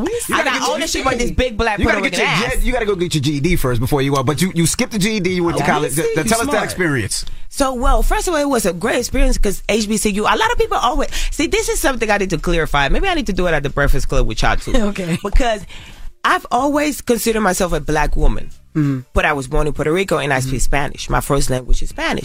But that doesn't take away from the fact when I walk in the building, people look at me and they say, that is a black woman, right? And so I always been cool and love to be a black woman. Yeah. And they be like Afro-Latina. No, I don't have an afro. I don't have an afro. And I am a black woman that was born in the island of Puerto Rico that speaks Spanish. And I teach my daughter. You're going to confuse the shit out of somebody right now, but go ahead. But why? Because you're Puerto Rican. I am Puerto Rican, but I back to the HBCU. In the HBCU, you know what I learned? I learned that the Puerto Ricans, the people that were born in Puerto Rico that were black too, and back in those days, they were definitely Afro-Latinos because they all used to wear, you know, the big hair. Yeah. But you know that the black African American and the Puerto Ricans, they were tight. You know, when they were trying to do everything with the freeing the Negro and stuff like that. That's the stuff that I learned at the HBCU in Alabama. Yeah. You know, they were kind of telling us how the black Spanish and the black African American came together, and they were so much tighter than we actually are now. Yeah. But me, I consider myself the same culture. Yeah, I consider myself a black woman that was born in Puerto Rico. Yes, I'm Latina because hablo español. Of course, I speak Spanish and I'm Latin. But for me, it's more than just saying that. For me, it's just that I'm proud to be black, whether I'm Spanish or not. And I just feel like a lot of people just have a problem with me being so proud to be black. Yeah. What's wrong with me proud that I have this color? Yeah. And like, what's the problem? And was that what kind of like ticks you off with Amber? Like, because I kind of seen that. It was like, even like... What happened? Because I don't know. Tell us what happened with Amber. I mean, I didn't have the camera. I wasn't in that class. I'm sorry. I don't know. But, you know, I seen a little bit. She was like telling her, like, yo, like, you don't want to be black. You don't want to be black. I've seen... You told Amber she didn't want to be black. Yeah. So what happened? But I've seen previous, you know, like, it's been years, everybody. It's not no damn secret. You know, Amber really... She like to dismiss the black side of her. I mean, it is what it is. I mean, she wasn't lying. I guess that's just a trigger. You know what I mean? Who wasn't lying? You. I wasn't lying. I'm saying it was just a trigger. I wasn't lying. I wasn't lying because I wasn't lying. And, you know, I wasn't lying because we were talking about being black. Yeah. And I just had to let the know, you don't want to be black. you came out of a big black just like I did. My mama got a big old black She's a Puerto Rican woman, but that lady black. Yeah. And her mama was blacker than the table, my mama. So I come out of black. You came out of a black, but you don't want to say you black. That's weird to me. That's so weird to me. I don't care what your color is. I always thought she considered herself black till I really seen that she was a Karen when I got there. I was like, whoa. Yeah. Whoa. It was just previously. Whoa. So you said that was crazy to find out that she was a Karen. Yeah. So what do you mean, Karen? Like she did not respect black rights? Well, like, because I didn't see the show, so I'm confused. So I want you to tell me because I don't know. You know what a Karen is? Yeah, I do. Well, then that's what she is. Okay. I'm telling you, yo, it's just and like I'm not that. the only one that say that. You can Google it so it come up. It's just, it was like, you was just saying that for the first time there, but there I said that for the first time to her, like, period, like, when she was getting upset about what I was saying. I made a joke. I was being ignorant in school. Sometimes you go to school, you just want to be ignorant. Class clown. You want to be a class clown. I was just talking shit. I was like, man, I'm the biggest. I got up that day. I said, I'm the biggest, man. Yeah. Then y'all got into a Philly and Miami scuffle? We got who? A little scuffle? Listen, that Joan is not from the part of Philly that you think she's from. Hey, yo, I'm done with her. That Joan is not from... Jocelyn practiced that one. That Joan. The only thing I practice is my bullet points that I'm supposed to speak on. I don't practice nothing else. Everything else is going to always be me, and you should know that. That Joan. That Joan. You know, my husband is from Philly, so you know I know a few words. Philly. Yeah. Okay. Now, I got to ask you, Big Lexi. Don't know that. Okay. I really want to know who she is. I didn't really know who she is. See, you don't know her? I don't know her. She don't know her. I wanted to know what we don't know her. I don't know. We don't know her. I never knew. We never knew her. Didn't know. I didn't know. I don't know. I was just trying to figure out because I Googled and I seen like that night. I Googled and I seen it and I was trying to figure out. We don't know that. I don't know. So I was going to ask, Love and Hip Hop, would you ever do it again? It seems like the ratings are... Absolutely. I want to go do it. I want to do it right now. Oh, please. Really? I want to do it right now. Whoever's in charge of Love and Hip Hop, come holler at the princess. I'm going to come through. And Ballistic is cool with going on there and having the family and everything? I don't know. Ask him. I don't know. Please. Listen, like, look, man, I'm already this far in. I might as well do that too. I'm just going to say they need some more ratings. And I need her to go ahead on over there, man. But which one should I go to? The one in Miami or the one in Atlanta? Miami. Okay. She'll turn up anyone she goes to. Because I live in Miami. Please go to Miami. You don't owe nothing else to Atlanta. You already put that franchise on the Miz app. I need you to do Miami. I do it. Please. Why not? Are you making money off the mugshot? They said that you were putting... Everybody Joseline's cabarettour.com. I should have brought y'all something. Listen, why we bring Jessica now? So you're all selling mugshot merchandise? I am, and it's going amazing. Listen. Can you please go download that thing right there? Because it's going to look good. I had on the Louis Vuitton briefcase with the Louis Vuitton shoes and the Louis Vuitton glasses, the mugshot, and the jean outfit. Ooh, I was fly. Look, she is like it was a fashion show. Oh, yeah, babe. I thought I was in Paris. And killing it. Yeah, thank you, babe. So go get your t-shirts, yeah. Jocelyn'sCabaretTour.com. You could go get them. Well, Jocelyn, we appreciate you for joining us. Thank you so much. Like I said, I see you all the time, and you're so kind and so nice. Yeah. But I ain't gonna front. You might want to get in boxing. After this is all over, you might just want to just maybe even a couple of little. Can I truly tell you something? If I wasn't an artist and I didn't care about breaking my face, I would do UFC. Oh yeah, I would. I love it. That's what I said. I would do UFC. I wouldn't box. I would do UFC, but I can't. I told my husband all the time. And her, I'll be like, I would do it, but I can't because the first thing is going to break on me is my nose, and then it's over. But it's so fixed. She could set it up how she want to set it up, and not the UFC. That is not fixed. Oh no, that's why I said wrestling. I mean, because she can do wrestling, and that's big money in that shit too. I would do UFC. You want to do UFC? I'll break this down. See, I'm a great fighter. Listen, You know what I told somebody the other day? I said, because I told somebody, I said, you do karate, don't you? You ain't gonna do no more karate than me. I don't know karate, but I know crazy. I know crazy. You know what's his name said that? What's the singer name? James Brown in the song. Mm-hmm. I don't know karate, but I know crazy. She know James Brown too. I know that's right. All right. So, ladies and gentlemen, last question. Is that your security guard out there that was out there at the fight that night? You know what? I travel with about 20 security guards, so I'm not sure. Nah, you know which one I'm talking about. I'm talking about the 3-piecer. Is that the one right there? The 3-piecer? And is it a slap test that they got to get through? I cannot stand y'all to why y'all so funny. Why is y'all so funny? When I seen him, I noticed him before I noticed you. I said, I know him. It's like, don't we want to be like, you good? You good? That's why I asked him. I said, you good? You all right? I asked him, I said, you need some water? Evan, don't ask him no shit like that. Why would you ask him that shit? Listen, I'm gonna tell you something. They got plenty of money from the suits. They be just fine. They're right. We know that. We know they pay. Ladies and gentlemen, it's Joseline Hernandez. Joseline, the Puerto Rican princess, the biggest. It's the Breakfast Club. Good morning. Thank you, babe. If you love sports and true crime, then there's a new podcast from executive producer Dan Patrick and hosted by me, Jay Harris, that you won't want to miss. Playing Dirty: Sports Scandals. Each week, I'm squeezing the juiciest details from some of the biggest sports scandals ever. I'm talking Marcus Dixon, Olympic gymnastics, Cain Velasquez, salacious Super Bowl-level scandals. Join me on the dark side of sports by listening to Playing Dirty: Sports Scandals on the iHeartRadio app, Apple Podcasts, or wherever you get your podcasts. Hello, acclaimed comics writer and notorious Scott Summers hater, Rosie Knight. Well, hello, Emmy-winning podcaster and totally unbiased Targaryen royal supporter, Jason Concepcion. Rosie, somehow the X-Ray Vision podcast has returned. It feels so good. It does. And like always, we'll be here every week covering the wide world of TV, movies, comics, and geek culture. That's right.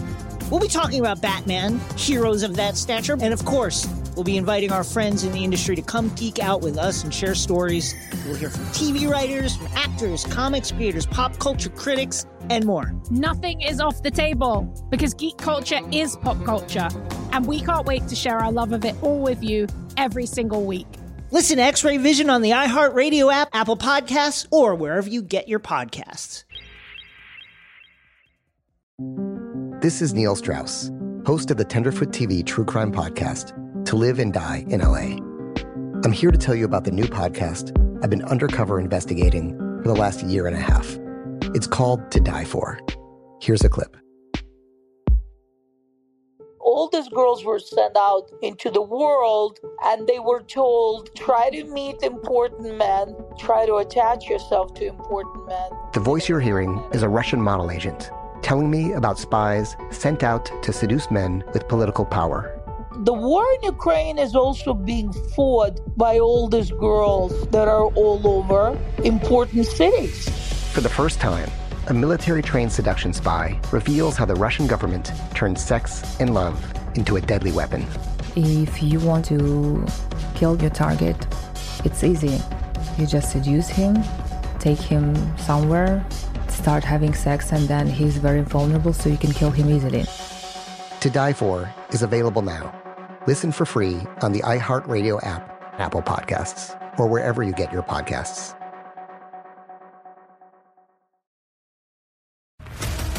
What's up, everybody? This is Stephen A. Smith.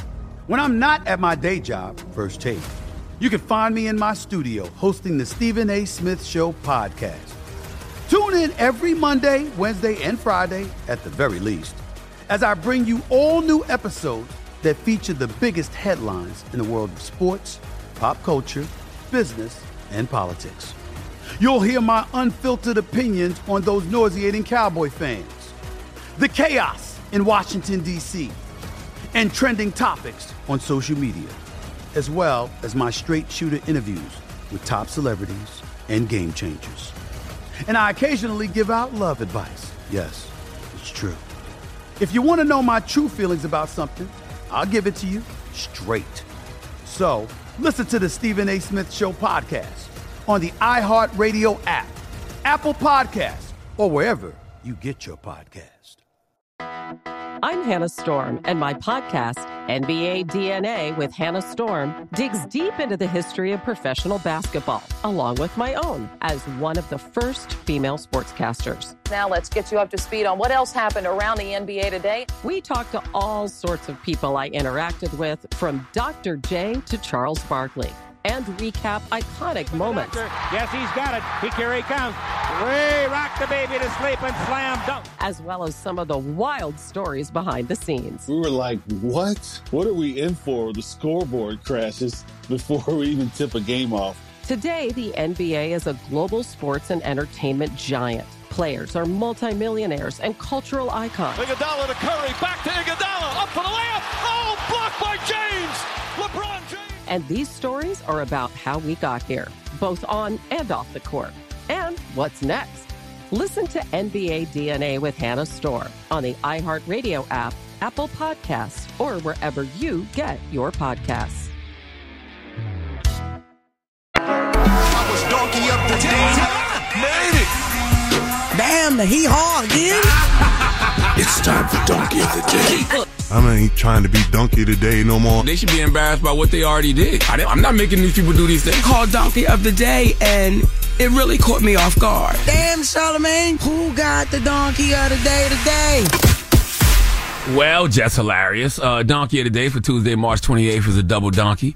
It goes to 38-year-old Keith Chastain and the Clovis Police Department. It comes a point in time in life where we all must remember it takes two. Okay? Two. All right, kids, gather around. Your Uncle Charlotte would like to tell you about some things that have been going on since the 1900s. Okay, one of those things is the saying, it takes two. Okay? Or it takes two to tango. That means that a situation or argument involves two people and they are both therefore responsible for it. I repeat, it takes two to tango means that a situation or argument involves two people and they are both therefore responsible for it. It Takes Two is also a classic hip-hop record that will make anyone with a soul who grew up in the 1900s and 80s lose their mind. Okay? The reason I am giving you this history lesson today is because in this donkey that I'm delivering, it absolutely took two.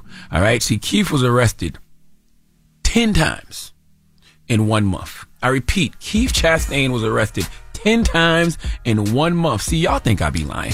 Let's go to Fox 26 News for the report, please.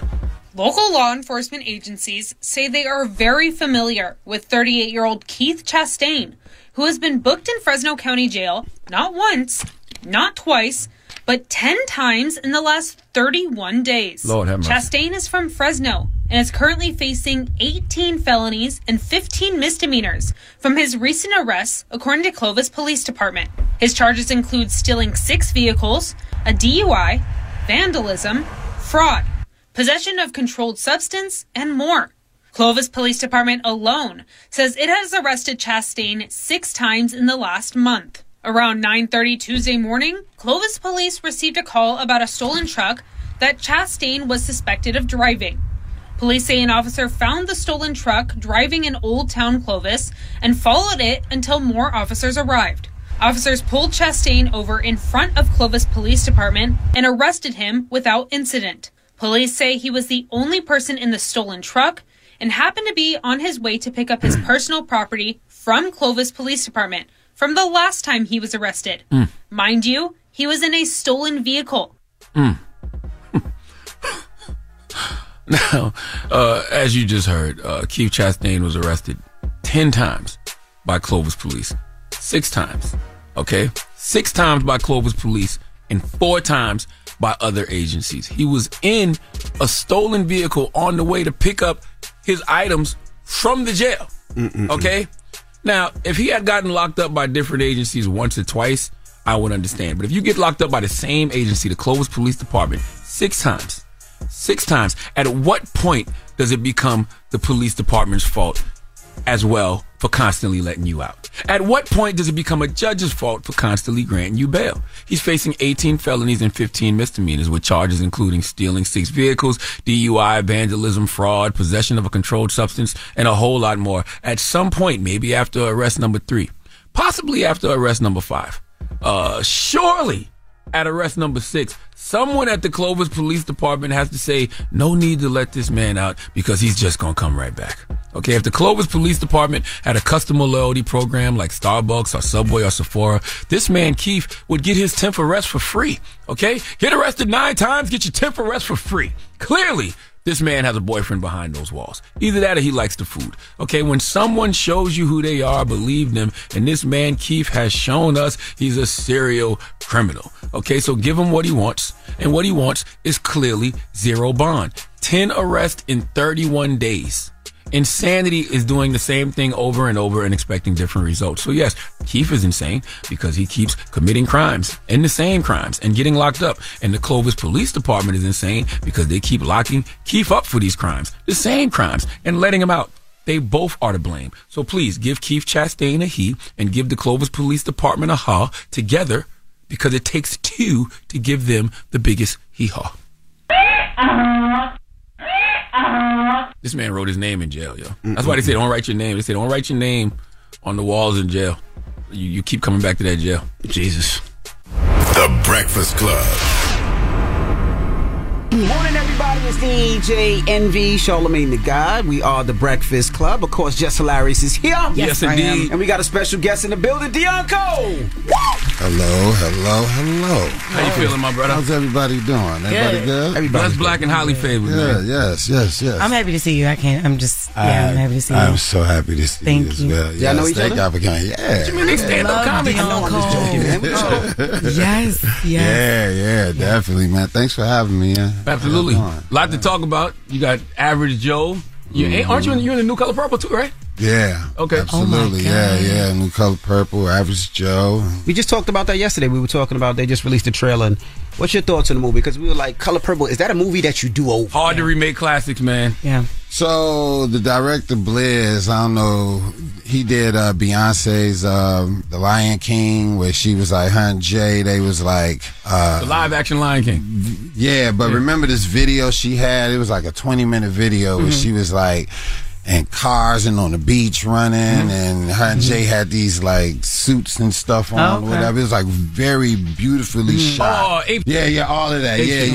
He directed all of that, and so for him to take that vision and apply it to this movie is like bananas. Plus, it's a different spin on it. It's a whole different spin on A Color Purple. So it's gonna be way different than the other one, but still in its own right, holding up to what it is. But I ain't really big on remakes neither like that, but this one, is crazy because it's a different perspective. That's what I was saying. In 2023, you can't do Color Purple. It have to be woke. Yeah. There's so much stuff. It's a whole different look on it, whole different spin on it. But some of the remakes are like, I didn't like Coming to America too, right? I just the first one, which is classic. I don't think you touched that one. Yeah. I didn't like. There was another remake that they did, but people told me White Man Can't Jump. I didn't want to go see that, but people telling me it's really, really good. So I guess it can, if they come from a different perspective, a new way. House Party was the another one I didn't like. I didn't really like that one, but when they do it from a different perspective or shot well, I don't think there's a problem. Who you playing? Yeah. I play Alfonso, so I play Celie's father. Gotcha. Oh, that's the one that said you take Celie. You can't have I can't remember the girl name. You can't have her, but you can have this. Yeah, okay. She ugly, but she work hard. Yeah, exactly. Yeah. I play him. They kept that line in there? Nah. It's different. All right. Yeah, but you still get it. He's still that dude. Gotcha. Yeah. You still call her ugly, just in a 2023 way. In a woke way. Do you hate that? Do you hate having to adjust like your content because of this new era? Yo, yeah, I do hate it, definitely. That's why I don't understand why people who don't like that kind of stuff, like, why do you even come to the shows? You messing it up for the people that really pay to come see and hear bull, you know what I mean? Like, why would you come in there with your beliefs and feelings about something that I thought of, and you ain't in my world, you ain't in my tax bracket, you ain't around the people I'm around, you ain't not about my culture, but you come over here and try to tell me what I need to be saying and doing, it don't even make sense. Yeah. So, I hate that we have to kind of conform to that. And I heard somebody say that in an interview that we don't, and it's not a problem, and it is a problem. I think, honestly, you got Lenny Bruce and Richard and all these people who stood up for us to be able to say whatever we want to say, and now we can't. It's like, it's crazy. You take away from the whole thing. It's like now you go to comedy shows and they tell you what they think you want to hear in order to be safe. Right. You know what I mean? But there's certain comics that are still out on the front line that get loose, like Dave and just don't give a fuck about nothing, so you got great comics that's still out here fighting for that voice that we all have and that people want to hear, except for certain people that don't. So, and your circumstance is unique because you definitely edgy on stage, but then you got all the corporate going on. Old Spice and exactly. Sitcoms and all that. I can't say exactly what I want to say. I mean, that's my whole life, sitting back trying to figure out another way. That's all I do. I'd be like, how can I say this another way? Instead still be able to say it, but you know, it's wild. You the face of Old Spice, bro. Crazy. Yeah. Like that's why. If you really think about it, it's really wild. It's like a long time. I only think of two people: Deon Cole and the dude who used to ride the horse backwards. Yeah. It wasn't a horse. It was something. What was it? Yeah. He was on the horse. Yeah. It's crazy, right? Which is like crazy. Yeah, I couldn't even when they came to me about it, I was just like, wow. So when they came to you and said, hey, we want you to do this Old Spice commercial and be the face, what was your thought? So at first, they came to me and they was like, I guess they had seen me do all these different kind of like quirky like characters, like on Angie Tribeca and Conan and Blackish, and I was doing all these like trippy characters, and I guess they was like, yo, it made sense where it was like, yo, you come in and yo, we can rock, and I was like, yeah, I can do that. So they flew me to Portugal, man, and I shot all of this basically how Old Spice get down, you know what I mean? Like really wild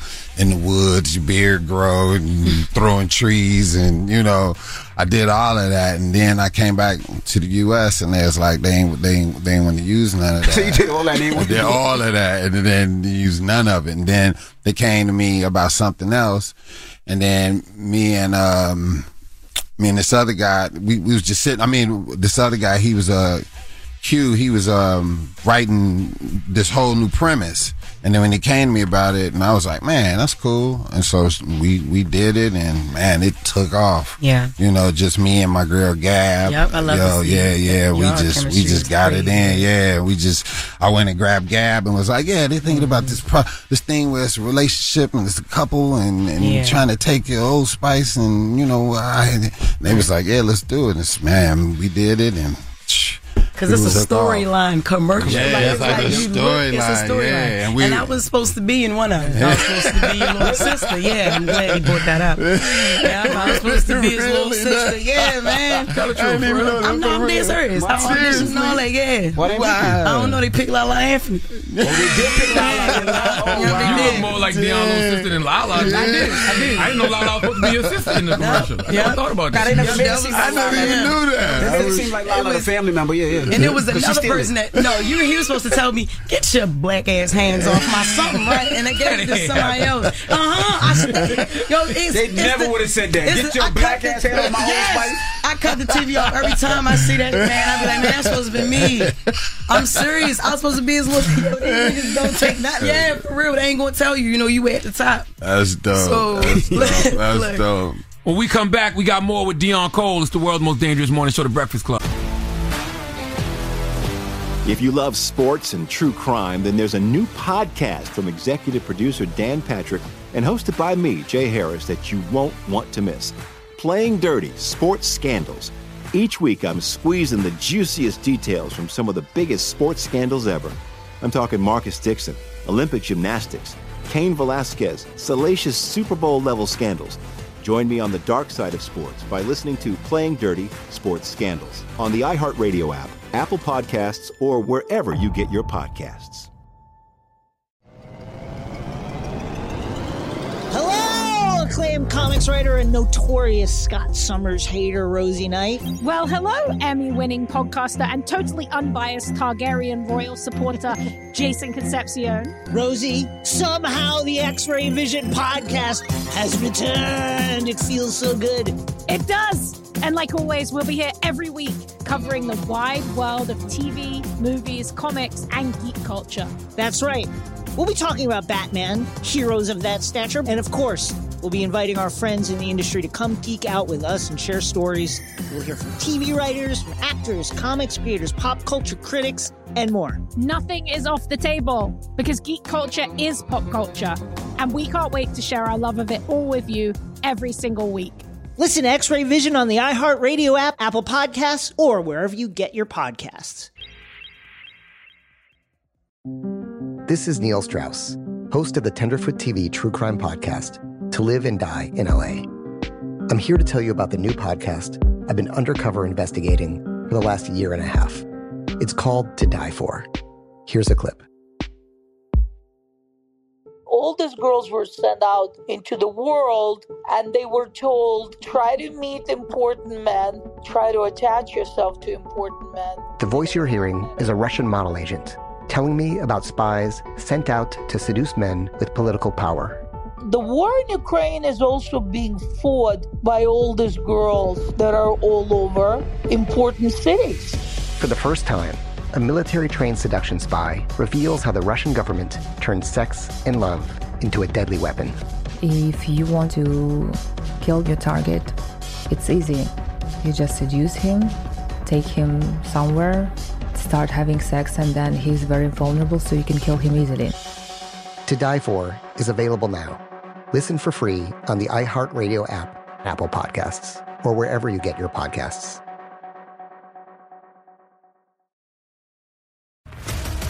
What's up, everybody? This is Stephen A. Smith. When I'm not at my day job, First Take, you can find me in my studio hosting the Stephen A. Smith Show podcast. Tune in every Monday, Wednesday, and Friday, at the very least, as I bring you all new episodes that feature the biggest headlines in the world of sports, pop culture, business, and politics. You'll hear my unfiltered opinions on those nauseating Cowboy fans, the chaos in Washington, D.C., and trending topics on social media, as well as my straight shooter interviews with top celebrities and game changers. And I occasionally give out love advice. Yes, it's true. If you want to know my true feelings about something, I'll give it to you straight. So, listen to the Stephen A. Smith Show podcast on the iHeartRadio app, Apple Podcasts, or wherever you get your podcast. I'm Hannah Storm, and my podcast, NBA DNA with Hannah Storm, digs deep into the history of professional basketball, along with my own, as one of the first female sportscasters. Now let's get you up to speed on what else happened around the NBA today. We talk to all sorts of people I interacted with, from Dr. J to Charles Barkley, and recap iconic moments. Yes, he's got it. Here he comes. Way rock the baby to sleep and slam dunk. As well as some of the wild stories behind the scenes. We were like, what? What are we in for? The scoreboard crashes before we even tip a game off. Today, the NBA is a global sports and entertainment giant. Players are multimillionaires and cultural icons. Iguodala to Curry, back to Iguodala, up for the layup. Oh, blocked by James. LeBron James. And these stories are about how we got here, both on and off the court. And what's next? Listen to NBA DNA with Hannah Storm on the iHeartRadio app, Apple Podcasts, or wherever you get your podcasts. Welcome back to the world's most dangerous morning show, The Breakfast Club. Charlamagne the God, Jess Hilarious, Deon Cole. Now, Jess? So I want to know, are you Dr. Deon Cole now? Because I saw you just, honored. Yeah, absolutely. Like, if somebody on the plane holler out they need a doctor, they going to be ass out. But it ain't that kind of doctor. But yeah, I just got that. Just got an honorary doctor. Congratulations. Yeah, that's crazy. Philander Smith College, which is now about to be university. Yeah, thanks, man. It's, and they honored you for all the work that you did and everything? Yeah, absolutely. And Charlamagne paid for his. Yeah, really. I got an endowment at South Carolina State University. Okay. Made me an honorary doctor. Yeah, well, there it is. And I get a commencement speech. Yeah, I did too. It was wild. I gave mine. They really didn't give two to what I was saying over it. I thought I was dropping some gems, yo. They was all sitting out there on their phone. I was like, they was out there like this. So they might have been taking notes. They might have been taking notes. Yeah, they might have been taking notes. I don't think so, yo. So you keep going when you see that? Do you cut it short? Man, I was bombing, like, for real. Like, I was giving it, and then it'd be like a couple chuckles, couple coughs, and then I just keep going, like, just going on to the next topic or whatever. But yeah, it wasn't. I was thinking I was doing like stand up. You think you're in front of an audience like that, you're about to be ripping. Yeah. Nah, they was out there like, I want to see my baby cross and get her degree, and that's what I'm here for. But that stand up muscle don't kick in when you see people like ignoring you, because you'd get at somebody for that. I'm quick to leave. I'll leave. I done left some shows, Jack. In the middle of the show? Yeah. Oh, my God. I try it, and I keep going. If it ain't working, I just know that I ain't for them. And I go, I'm Trevor. Good night. I leave on a whole nother name. I'm Sean. Peace out. From Nashville. Like, suck. He suck. You got Average Joe coming out too, right? Yeah. Average Joe, man. This was thank you so much. This was a labor of love. It's like a darkly comedic drama. It takes place in Pittsburgh. This dude, his father dies, and these mob dudes is looking for him, and the Joe, he don't know what's going on, but his father had left some money trying to figure out what's going on, and he had to make these decisions between family and money. But it's funny, but it's dark. It's dark as hell. Like, we was leaving set miserable, just from being like a comic. You gotta, you can be good to do comedy, but every day just to leave murdering, lying, and deceitful, and heartache, and losing people, and every day you leave. That was the first time I started realizing, I understand how like people kind of break when they do movies and stuff. That was the very first time, 'cause I used to be like, you ain't that deep into character. But nah, like if you keep doing that, and you have to constantly be that person to do that, like that's wear on you. I used to always think like with Pac, they always say Pac became like Bishop. Yeah, he became Bishop from Juice or whatever. Anyway, that's how that show was, man. We was down there. We was shooting in Atlanta, boy. It was like we was doing like 16 hours, sometimes 20 hours, shooting it. But we got a nice piece of work, and man, it's gonna be something. If y'all like murder and mayhem, absolutely, you gonna love this. And you're lead, crazy, for the right? first time. For the first time, right? Crazy, that's right? Amazing. So I'm saying, watching, looking at you talk about it, it's like amazing, because even as comics, we can play any part. We can do anything. I always think of Robin Williams. And, the comics, especially going from comedy to drama. And Jim Carrey, and even like what you just said, like how 16 hours, you got to stay this person, and you got to it's like you used to being, but no, it's different. But the fact that you can do it.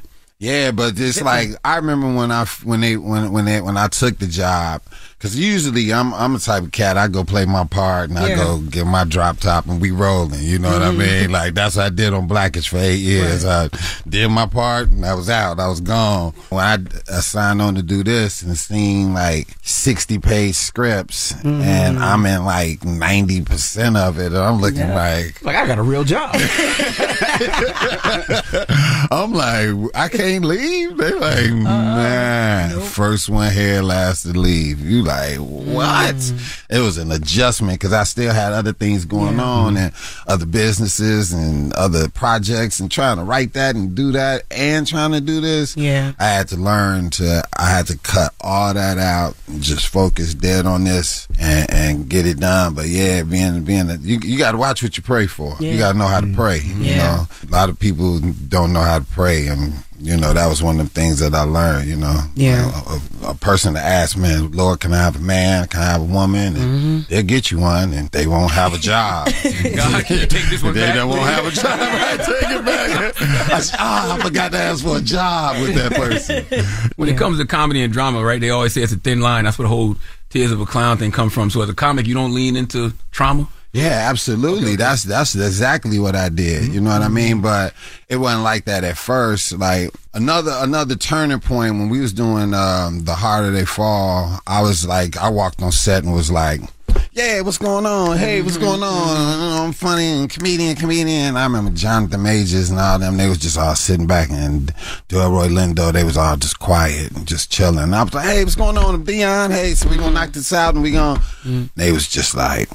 And then when we rehearsed, they was just like so like it was so real, and so it just was like, man, I remember Jonathan told me, he was like, man, you shouldn't, acting is the worst title for this job. This is what you should not be doing. You should not be acting. You should become. You should become that person instead of acting. And so it made me be like, oh, really? So then I went back, changed my whole demeanor up, man, just from that conversation, and came back and was like, all right, we gotta just become this person. And I remembered that all the time, just becoming, right? You know, and so when we come back, we got more with Deon Cole. It's the world's most dangerous morning show, The Breakfast Club. The Breakfast Club. Welcome back to the world's most dangerous morning show, The Breakfast Club. Charlamagne the God, Jess Hilarious, Deon Cole.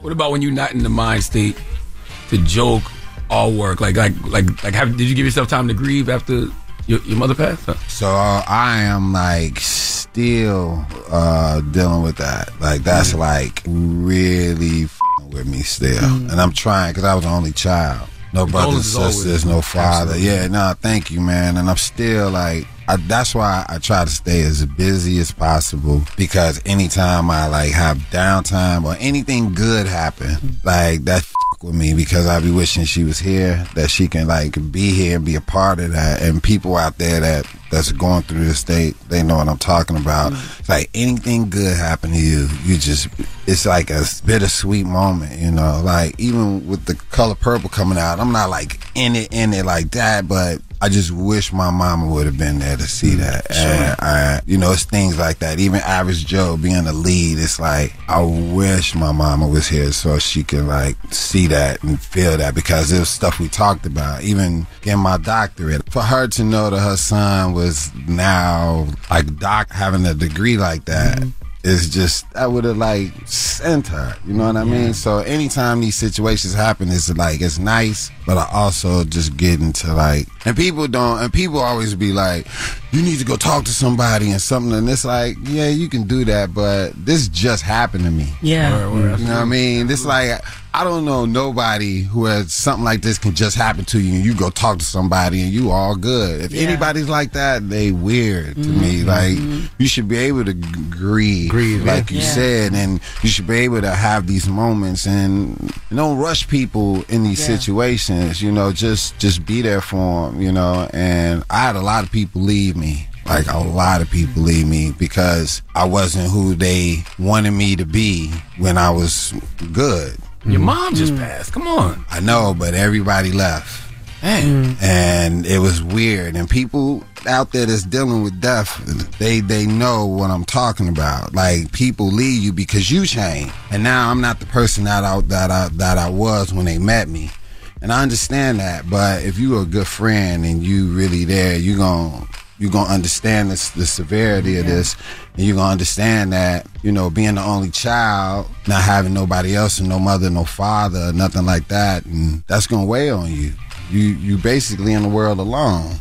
You know what I mean? You really don't have nobody else. I mean, I got family, cousins, and stuff like that, but immediate, it's hard, man. I go through it every day, and I try to be better, and you know, so I try to advocate and tell everybody, man, if you got your mother, your father, any of that, man, take pictures of them, video them, talk to them, even if you don't get along with them, just be around them, man, because you just never know. Because my mom died sudden, wasn't nothing wrong with her.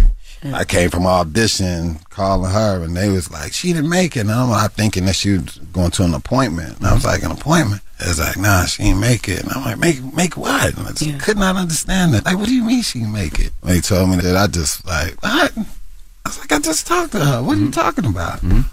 I didn't even want to, like, even with my Netflix special, I didn't even want to do that. That wasn't even something I was planning to do, but I got cornered into shooting that special on that day. You know, like the day that my mom died, September 10th, and I was looking for a spot. Usually when you tour, if you're about to shoot a special, you won't perform in that city.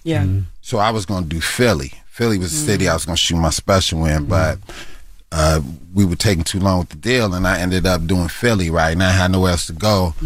And I wanted to shoot, I thought about New York, but I just was like, you got to be from New York in order to do New York. You know what I mean? Like, cause New York is just different. You know, it's like you got to be from there. But when it came around to me shooting a special, Netflix was like, all right, you got to shoot in September. And I was like, make sure it's at the end of September, because I knew I couldn't shoot around a year later from the day my mom passed.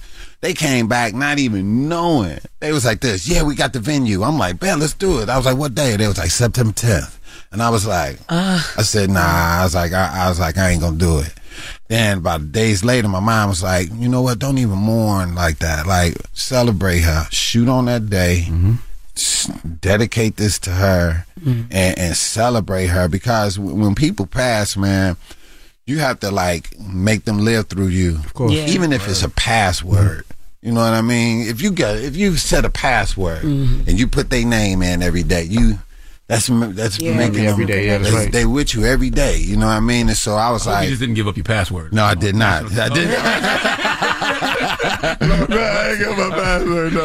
No, but yo, and I just was like, man, I'm gonna shoot it, and I shot it like on that day. But I also was trying to show people and teach people that with comedians and entertainers, even y'all, people don't understand we got problems. Yeah.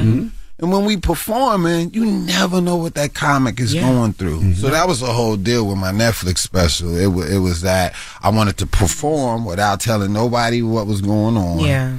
And then at the end of the special, let them know I was up here rocking with y'all. You're not even knowing what I was going through. I had just cried right before I walked out on stage. I was backstage wiping my eyes, took a deep breath and walked out there, performed the whole special with them not even knowing that this was like the 1 year anniversary of my mom's death. And I wanted them to see that us performers, we had to put aside whatever we going through. You said something powerful that I would like for you to talk about, just because that's something I struggle with. How do you show up as a friend when somebody has somebody that they lose that's close to them, like a parent or significant other? Like, what would you have wanted your friends to do in that moment?